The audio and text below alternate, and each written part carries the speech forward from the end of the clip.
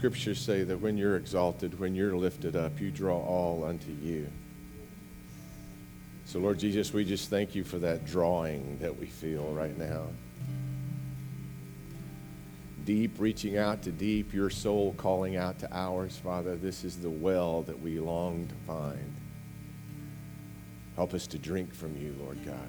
Be that well within us, welling up into eternal life, watering our souls right now, nurturing our lives, reminding us who we are and whose we are and where we're going.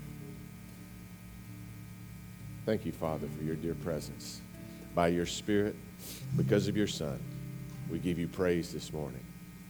And all God's people said, amen. Amen. This morning, I'd like you to take in a little image I found on the internet.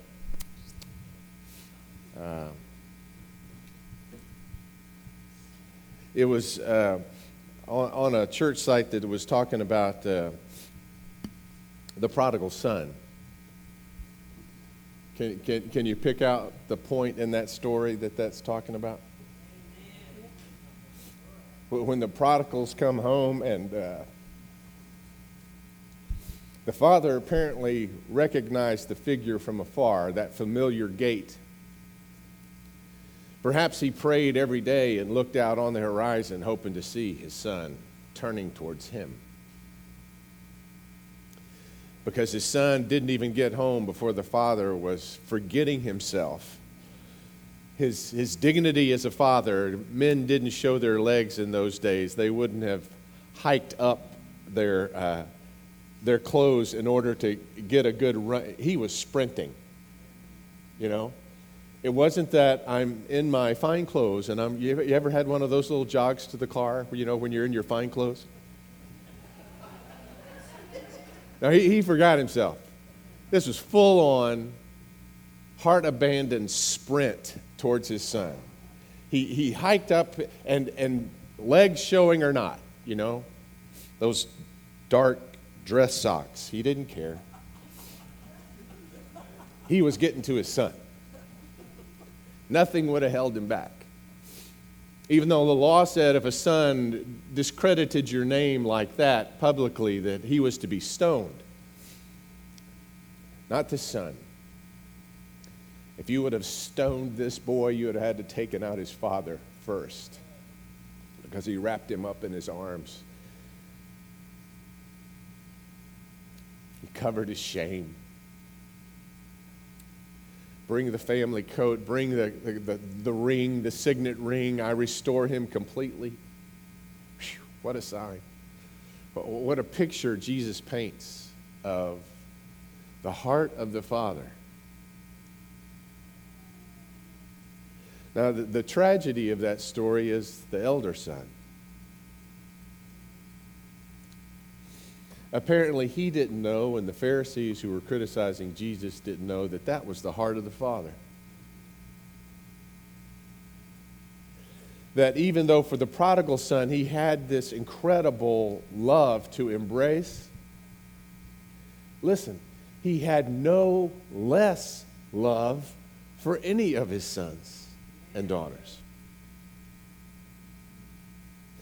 You know, sometimes I almost feel it's getting a little jealous when we talk about the outsider, the person who hasn't come to know the Lord yet. Is this, what are we, you know? Do we not matter?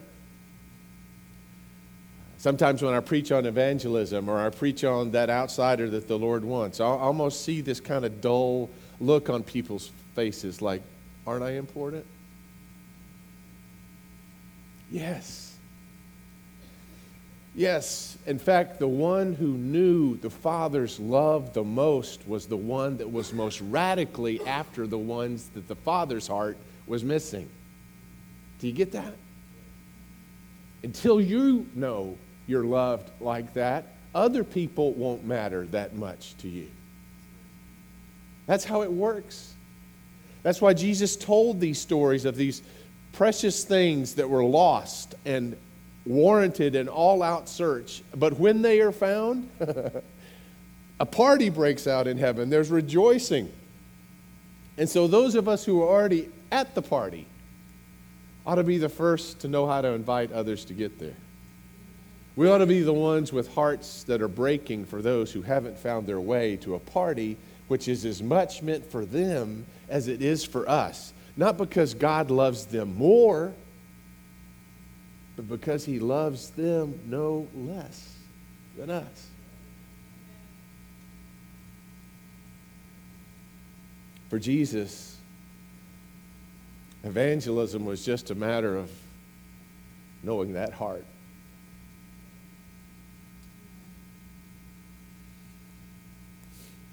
And if others don't seem to matter as much to you as maybe they have at some time or another,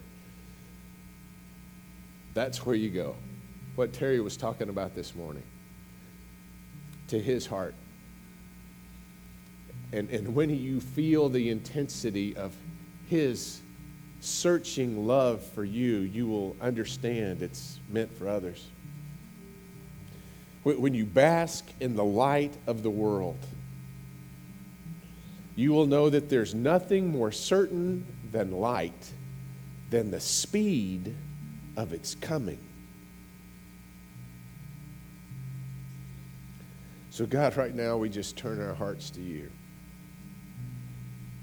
And we thank you that you love us right now in every moment with that same love that wrapped up the prodigal son in your arms. Thank you, Father, for a heart like that. That embraces us, that forgives us, that extends grace to us this morning through this meal. This tangible touch, as if you've wanted to tell us that it's as real now as it's ever been. On the night in which he gave himself up for us, Jesus took bread. And he gave thanks to you, our Father, and he broke the bread and he gave it to his disciples, saying, "Take and eat. This is my body, which is broken for you. Do this in remembrance of me."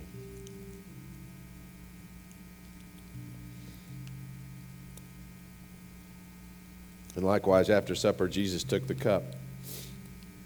And he gave thanks to you, our Father, and he gave it to his disciples, saying, "Take and drink from this, all of you, for this is the cup of the new covenant poured out for you and for many. For you and for many. For the forgiveness of sins." Lord God, we thank you, Father, for these gifts of bread and juice. For the fact that they point to your very presence in our midst, your embracing presence right now in our midst, Father. That they remember that great sacrifice that you and the Son and the Spirit were willing to make on our behalf, that we might be included in this circle of love forever in heaven. That we might be your sons and daughters adopted by your grace. Come, Holy Spirit. Come, Holy Spirit. Remind us of who we are and whose we are. In the name of the Father and the Son and the Holy Spirit, Lord, we pray as your Son taught us to pray, saying, "Our Father, who art in heaven, hallowed be thy name. Thy kingdom come, thy will be done on earth as it is in heaven. And give us this day our daily bread. And forgive us our trespasses as we forgive those who trespass against us.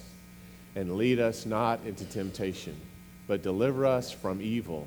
For thine is the kingdom and the power and the glory forever. Amen." Thank you, Lord, for your grace.